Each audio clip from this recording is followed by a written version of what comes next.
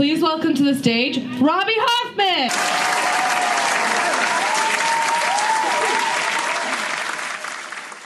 You know it's an especially professional show when the organizer of the show come up to you and they'll go, hey, when are you on? I'm like, didn't you book me? You tell me when I'm on. That's how this goes. So a lot of people, a lot of heterosexual men, does any here?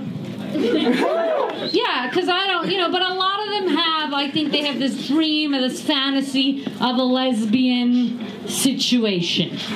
I seen the drop-down category on Pornhub. It's a whole section, the subsections of it within the section. And I have a hunch. I just have a feeling that I am not one of the lesbians that these men are dreaming about.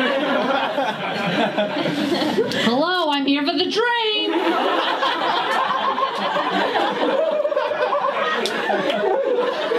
Yeah, this is how it goes down. This is how we do. I'm going to go like this. The sports bra stays on. That's how I do it. I feel more confident that way. That way.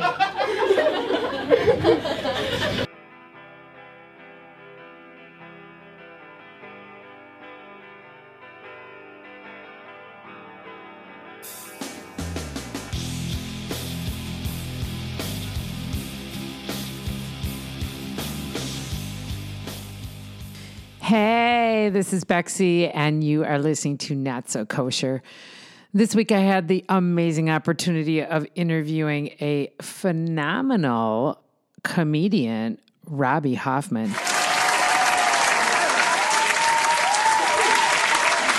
She comes from New York, she comes from Montreal, and now she comes out of LA.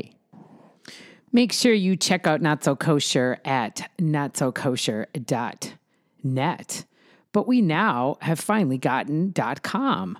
Some schmuckwad decided that he was going to try to sell it to me. Did I take him on that? Of course I didn't, because I'm a really smart Jewish girl and I ain't going to let somebody fuck me. So I got really lucky to check out that notsokosher.com became available. So now I will soon be notsokosher.com, which is exactly what I like. .com is like the way to go, right? So it will eventually be notsokosher.net and notsokosher.com. Make sure you check out backroomstudios.com and check out all the different kind of podcasts we got. We're growing like a 50-year-old man's dick. Like not super fast because, it doesn't always grow really fast at that point.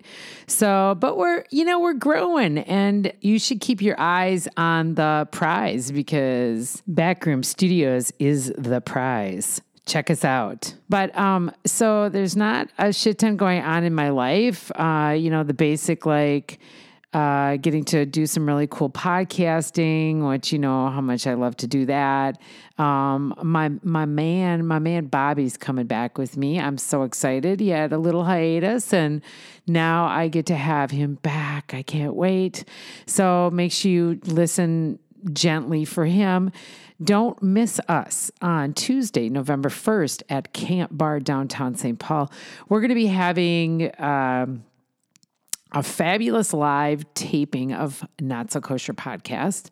And we will have Jakey Emmert and Sarah McPeck, or you could say Sarah McPeck and Jakey Emmert, because I want to make sure they both get like a huge tagline because they're both fucking amazing. Can't wait. We're going to be doing some things like maybe tasting some people's nuts. I don't know, something like that. So anyways, make sure you come check us out at 7 p.m. Tuesday, November 1st. Don't forget. So now take a listen to the interview with the amazing, phenomenal, fantabulous Robbie Hoffman.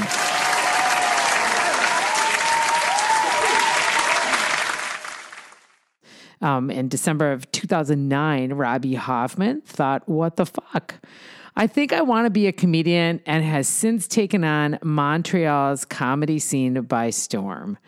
Robbie is a regular in some of Montreal's most successful newspapers and a Montreal weekly radio show as a regular panelist on the Next Gang of Four, which features the city's up-and-coming leaders in media, politics, and, of course, the arts. Robbie is a comedian that is funny as shit. Robbie has produced and performed 2 best-selling shows at the Montreal Fringe Festival and has not only ventured outside of Quebec, performing in Ottawa, Toronto, and Halifax, but also across national borders, making headway in both New York and Los Angeles. She was recently named one of the top 10 comedians by the Montreal Mirror.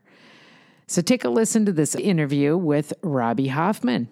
Robbie Hoffman. Hey, thanks for joining me on Not So Kosher today. How are you? Oh, I'm well. How are you? I'm fabulous. So you're like a well-known comedian in Montreal, but you weren't born in Montreal. You're born in New York, correct? That's correct. I was born in Crown Heights, Brooklyn, New York. I was born in Crown Heights, Brooklyn, New York. I was actually born at the Long Island College Hospital. Oh, nice. Why did they go there? Is it nicer at that hospital? Didn't you have a special ambulance? Actually, it was. My mom, they kind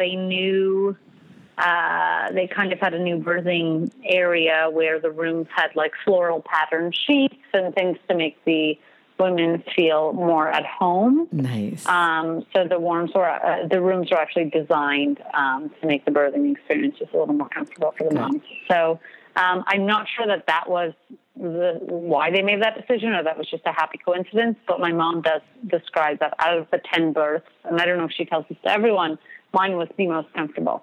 Oh, and I think that it had nice? to do with the floral bedding. Wow. Well, I think what I think is interesting is that you're number 7 of 10 in the sibling food chain. That is true. Yeah, and so number 7 is the divine number of completion in Judaism. So I wonder why she kept on going. Like, why didn't she just like... I know. Well, I think we can all guess why she kept on going. I'm not sure how much she had to do with that, and in choice. Not to say, I'm hesitant to suggest there was a non-consensual situation happening, though unfortunately within religious communities, that tends to be somewhat of the case. I mean, it's generally consensual, but you have to question. Yeah. All right. So you were born in the Hasidic world and into the Hasidic world. And at 18, you realized that you might like girls instead of boys. Or did you get a sense of anything before this? No, you've done your research. I really didn't have a sense of what I was interested in sexually. I mean, I liked boys in high school. I did well with boys. I was, I was no chopped liver in high school or anything, and I had fun with boys, but never was serious.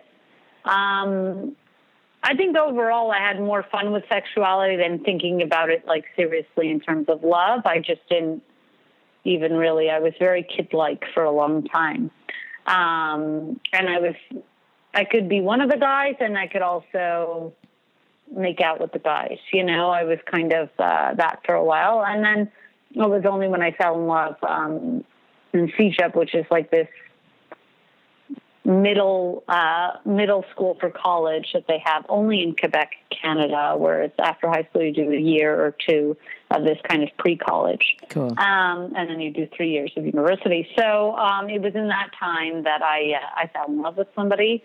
Non-Jewish girl, Catholic, of Italian, course. and that's when I knew. But I hadn't really thought about it. I mean, I never really knew, and only when I could look back in hindsight, I could see some instances where, oh yeah. I kind of had feelings for a woman, like I looked at a girl and felt something, kind of thing, I just like looked back and I just. Like tiny things, like watching the movie Keeping the Faith, which is a big favorite in my household. Mm-hmm. You got Ben Stiller, you got Jenna Elfman, you got Edward Norton, a rabbi and a priest over this love triangle for this blonde girl. Fine, very typical. Yeah. But then I was like looking back at that movie, I was like, was I attracted to Ben Stiller? who was very good looking in that movie, or was it Jenna Elfman? And I literally could not. I was like, I thought they were hot together, but I didn't know who I thought was hot. And I remember questioning that second, being like, oh, I think I could have been attracted to her. But see, it was like hard for me. Like in hindsight, I could see those things, but as they were happening, I couldn't. Was there ever a situation where they had already started to like maybe do a shidduch for you? Was there anything that they... Oh, I wasn't Hasidic by this point. I mean, I was only Hasidic in my early childhood. As a teenager, we grew up. My mom left the fold. She took the 10 of us. We moved to Canada. And so I wasn't Hasidic when I was a teenager. Got it. But I was still conservative Jewish. I went to a Jewish school, but I went to a mixed boys and girls school. And we were, how they say, frying out. We were slowly but surely leaving our, very strict traditions behind and keeping only the ones that meant so much to us. So by that point, I mean, I was conflicted about my religion and my sexuality, but it wasn't detrimental. I was already out of the house at 17. I had moved out. So I was like a year on my own, and I was kind of away from my family. Yeah.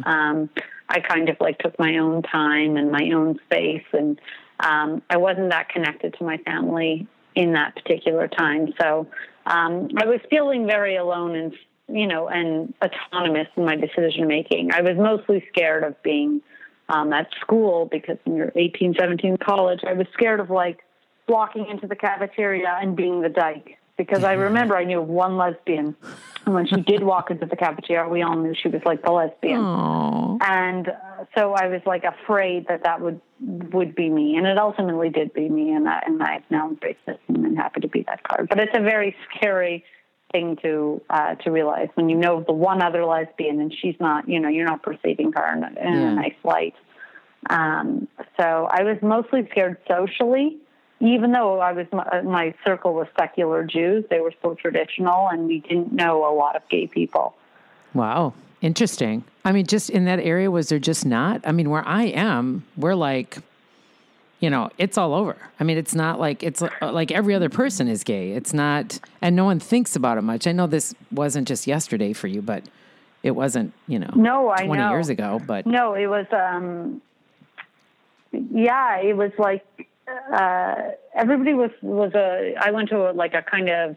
I went to a private Jewish school. I was there on scholarship. And so everybody was in a higher financial class than I was. Yeah. And they grew up with pretty strict traditional views of what families meant. And even though they weren't Hasidic, they were still pretty conservative in their relationship lifestyles and things like that. So it was that same pressure I felt did exist. Now, the thing is, it wasn't like there weren't gay people. They just weren't in a setting where they could come out freely. Now I know a whole slew of gay people. Many times I've seen, Jews and gays go, hand in hand. Yeah, exactly. But coming out at those ages, at 18, 17, still very young for those communities, for a lot of Jews to find that sort of courage, is what I felt. And I was one of the first. Since, over my 20s, I've seen people come out, and that's great. But it was a pretty cliquey and socially intimidating time to come out when I did. And did you come out to these friends, to this group of friends at that time? Well, I don't know how much time you have, but I was actually outed. And it was sprung upon me. So I was dating this Catholic Italian girl who was not religious at all, who was kind of a punk. She, did things that I, found reckless. She was somebody who spray painted, graffitied, stenciled things on the walls in public places that I was very afraid of. And I was a pretty good girl. I was very studious, and we were in this Socratic style English class. It was kind of like you could choose this higher learning path after you wrote an essay or whatever, creative style, where you would, in very small classrooms, sit around on couches and with wonderful professors discuss literature. She was in this group, and that was my first kind of foray outside of the Jewish community, because I was one of the only few Jews in that class. Everybody else had come from like these liberal arts high schools, and very everybody was eager about the material in the classes. So it was like a first time that you could be excited about learning, and it wasn't like geeky necessarily. People were cool and smart. And she was in that class. So she came late, and she would hand her assignments in lackadaisically, and we were very opposites. I sat front and center. I was always on time. I was very preppy at the time and very into doing well in school and thinking of school as my meal ticket kind of out of the impoverishment that I grew up in. And I kind of wanted to fit in with the classes that I saw around me, having gone to this private school. And I thought, well, you know what? I'm on the same playing field now. I got into the same schools. So I kind of have the same opportunity, which I felt I didn't want to squander at all.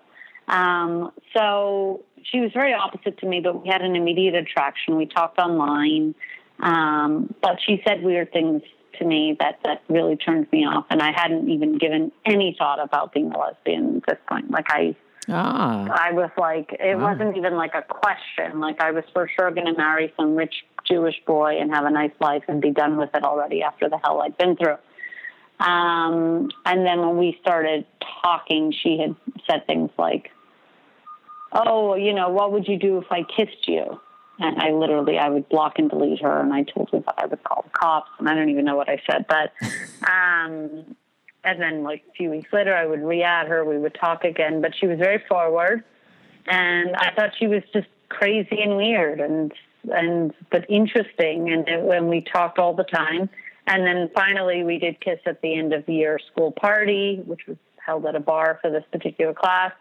And then she was a secret for a long time because I was kind of in this very cliquey group, friendship group that were all Jews, and they were all pretty insular and pretty sheltered. Yeah.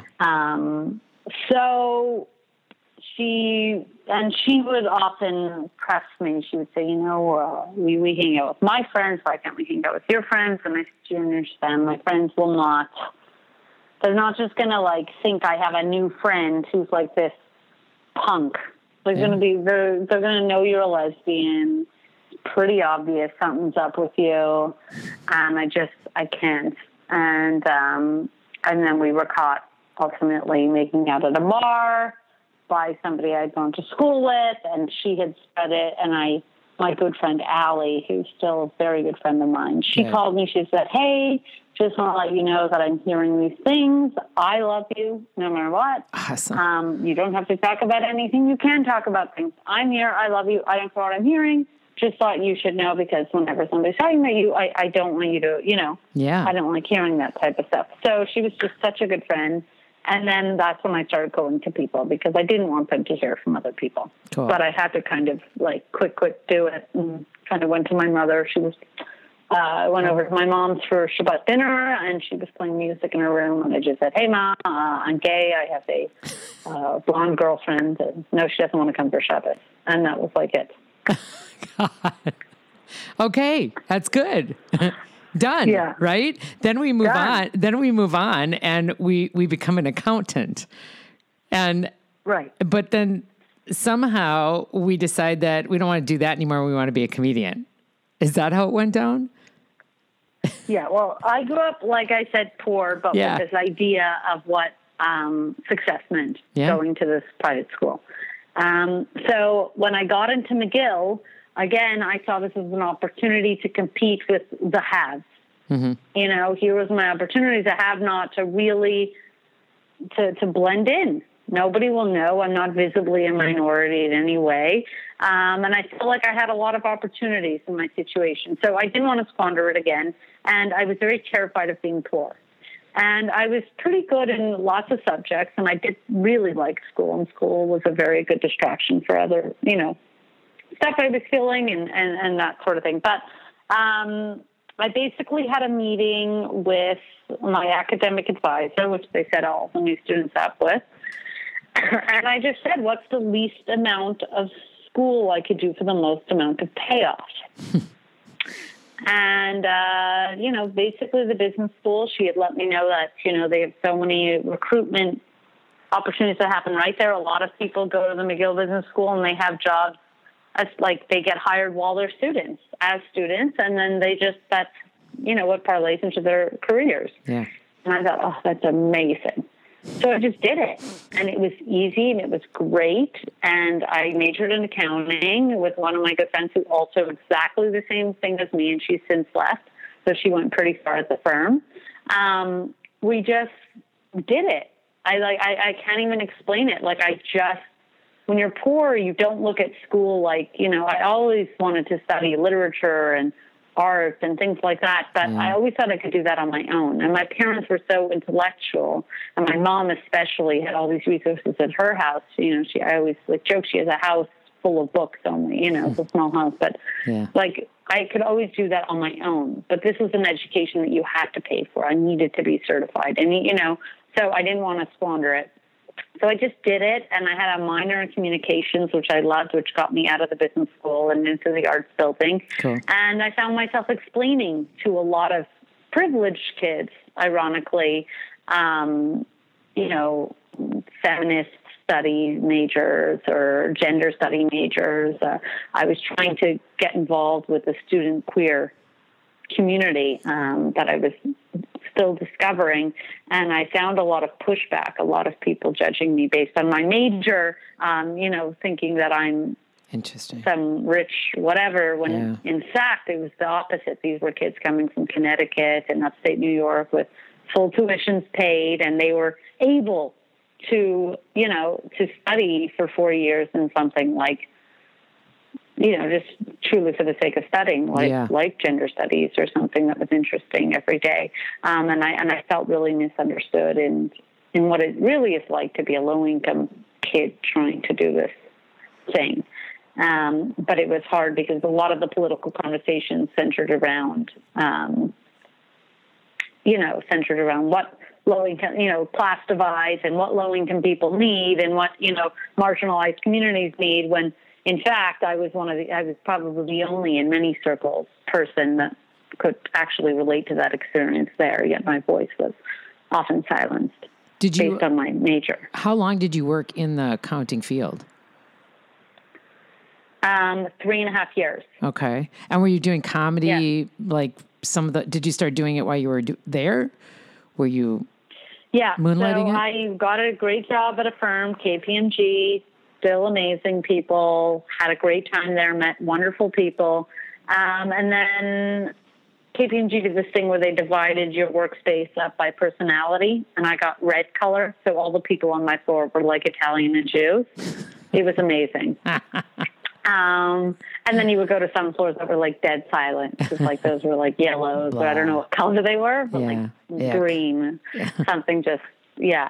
But our floor was so fun. And then I was still friends with I had a couple instances. So my good friend Steph Walkman, who now works in television, she was a theater major at McGill, and we became good friends. We met at a queer party, and she's an Iraqi Jew, and she's just a wonderful person. Cool. And we just hit it off, and she said, "Oh, you've got to be a comedian." So there was one incident, and she said, "I want to produce plays. I'm going to make a fringe show." She was just such a hands-on person. I can't even describe, and she still is. And now she's doing it on such a higher level. It's amazing to see.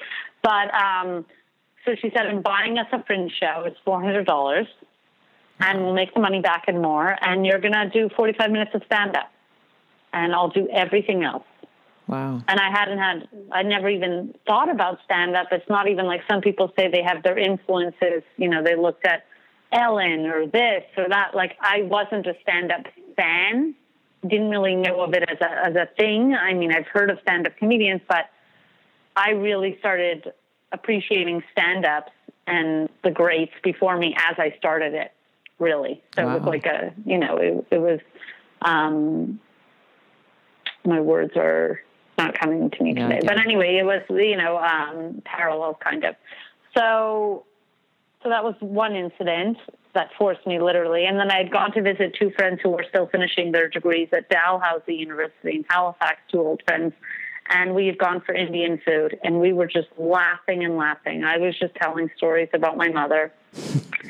And we were just all dying. I killed a 40-minute dinner set.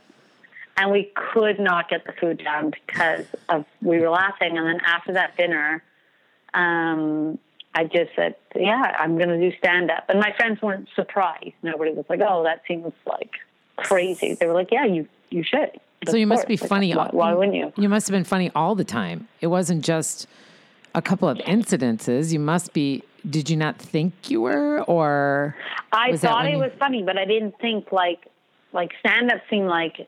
I mean, it didn't even seem like a thing. Yeah, it was not. It's not like I grew up with it.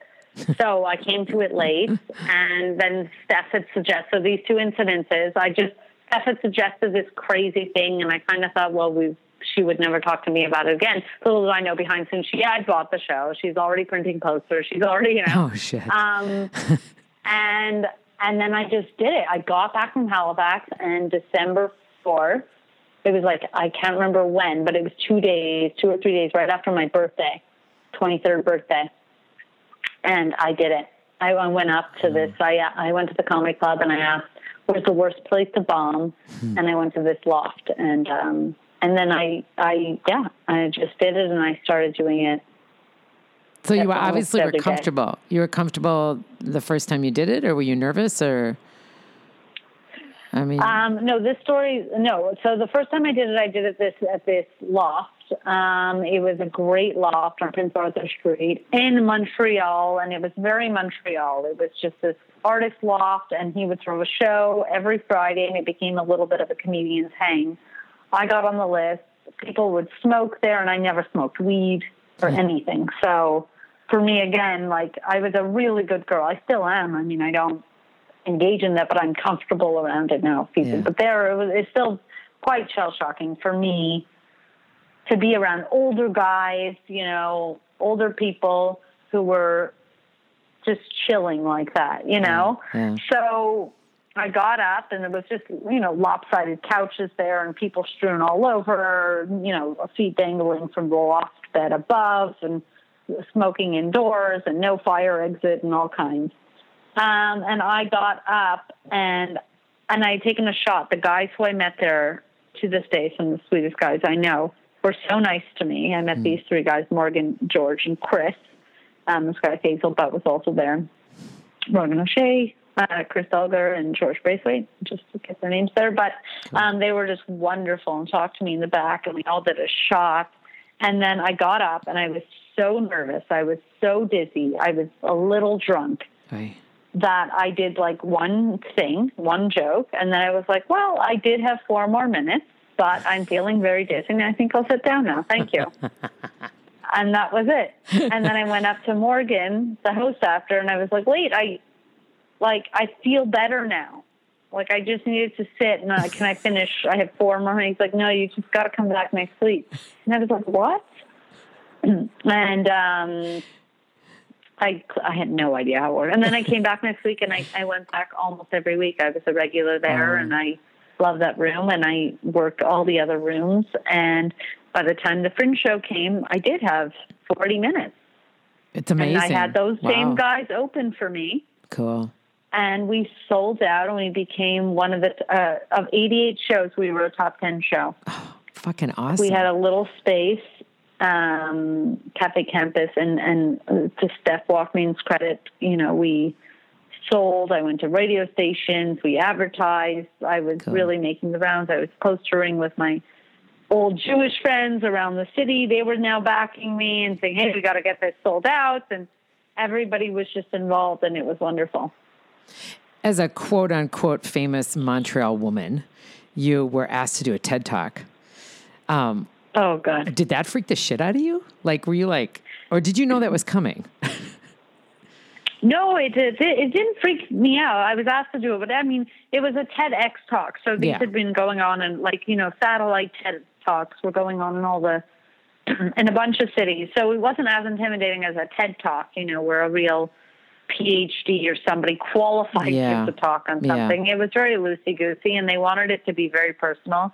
It was a different experience because it wasn't storytelling without, it was storytelling with guidance. We were linked up with kind of advisors, and the advisors would look through your notes or look through your drafts and then tell you what they wanted you to expand on, what they found interesting, what was not. And they really asked me to get personal. So it was not my choice to get that personal or to be so preachy, but they had asked me, and when they did ask me for my advice or things like that, I said, I'm really in no position to be giving any advice. I'm too young to give advice, I think. Yeah. And they said, well, you can give advice through your story. As long as you frame it, you tell your story. And so that's what I tried to stick to as most as I could. It was great. I thought you did an amazing job. I mean, you just... Oh, thank you. Was it a large audience that was there? Like... Mm-hmm. How many did they packed that theater. Like so how many? I don't know how many people were there. I mean, is it 1,000 or is it a 10,000? Like, is it I couldn't see. I think it's like 1,500. I literally, you could tell me any number. I'm not good with theaters. I couldn't see past the first row. Yeah, you couldn't see. But that's it was right. a big theater. Cool. You're very lucky that you got to do that. And I applaud you for telling your stories too. I think they're awesome. Robbie, thank you so much for being on today. I have one little question before we end though, because we're on the Not So Kosher show, I have to throw in like just a little bit of dirt, right? So I need to know, like, and I know people are really going to want to know this. Like, are you a thong girl, a full-on granny panty, or a commando girl? I'm brief. I'm brief. Calvin Klein brief. That's it. I used to wear those. I didn't even know that I could find those anymore. Hanes her way. There you go. Hanes her way. Okay. Yeah. Honey, thank you so much. And people can find you at... They can go on Facebook, my Robbie Hoffman page, which I should be updating, but mostly on Twitter. My handle is I am Robbie Hoffman. For any nude pictures, they could go to Instagram, Robbie Hoffman. For any nude pictures? Yeah, for any nudes. Oh, I love it. I'm trying to keep up. Oh, you're so with it, Robbie. I love it so much. Honey, thank you so much for joining me on Not So Kosher today. Oh, thank you so much, Beck. I hope to see you soon.